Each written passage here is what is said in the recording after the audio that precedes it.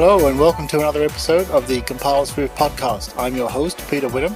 In this podcast, we talk about everything related to Apple platforms and Apple development, including macOS, iOS, iPadOS, watchOS, tvOS, and any other OS they've invented this week. So with that, let's get on with the show. What's up, everybody, and welcome to another episode of Compile Swift podcast. We got news today from Apple. There will indeed be an event October 13th, 10 a.m. PDT. We are expecting to see iPhones, and everything suggests that we're going to see some of the new Apple chips as well in Macs, which I'm personally very excited about. It can be very interesting to see how that goes. Also, there's speculation that the artwork, which usually gives a few subtle hints as to what the topics are going to be, kind of look like the Apple HomePods as well. So we're thinking that there's probably going to be the next generation of those. Either way, we're going to find out October 13th, but I think that if we finally see the Macs coming out, the new Macs from Apple, maybe that's going to be the drop date for Big Sur as well. Now, while I'm talking about Big Sur, Beta 9 of Big Sur dropped today, and I've installed it. So far for me, the only problems that persist are ones related to audio software, which is never really a big surprise. That seems to be the issues that I have, every time a new Mac OS comes out. And, a lot of it, I think, is to the way that they use extensions and various things like that, SoundFlower and all that kind of stuff. But those are usually worked out pretty quickly. But for now, until my full suite of software that I use on a regular basis, including my podcasting software, until all of that is working on Big Sur, I will continue to use, the current release. I'll continue to use Catalina until then.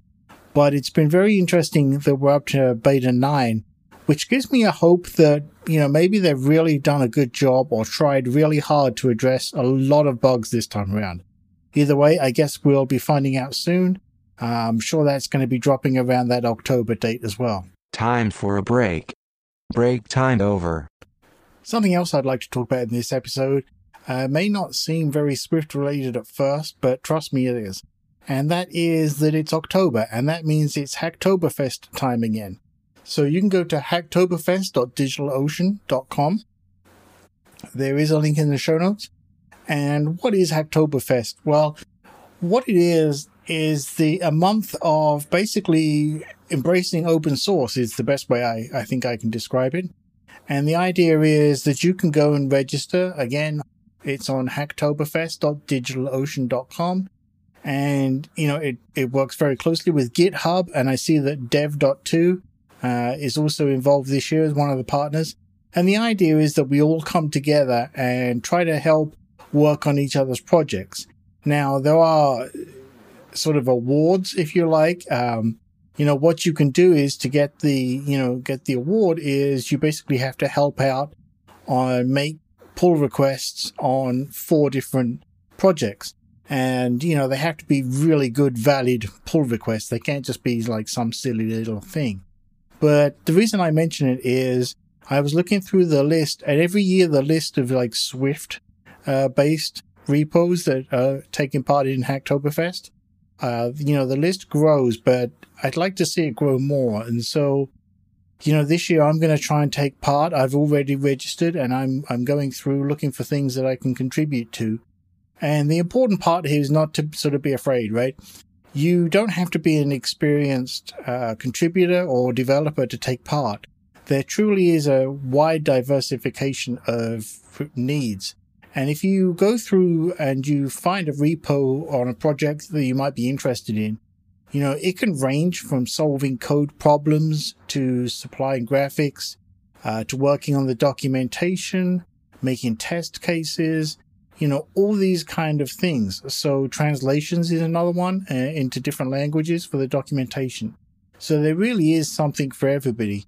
And you just need to go through, find something that interests you and take part, basically.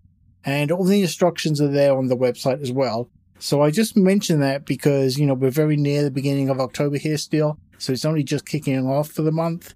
So, please try and take part in that. I think it's always good to see communities coming together and, making better libraries, better products for everybody. And it's just, it's just a rewarding feeling to take part and contribute to a lot of open source software as well. So with that is the end of this episode, and I will get back with you soon. I'm working on updating a lot of stuff on compileswift.com, so you may see some changes taking place on the website there. Reach out to me on Twitter @CompileSwift,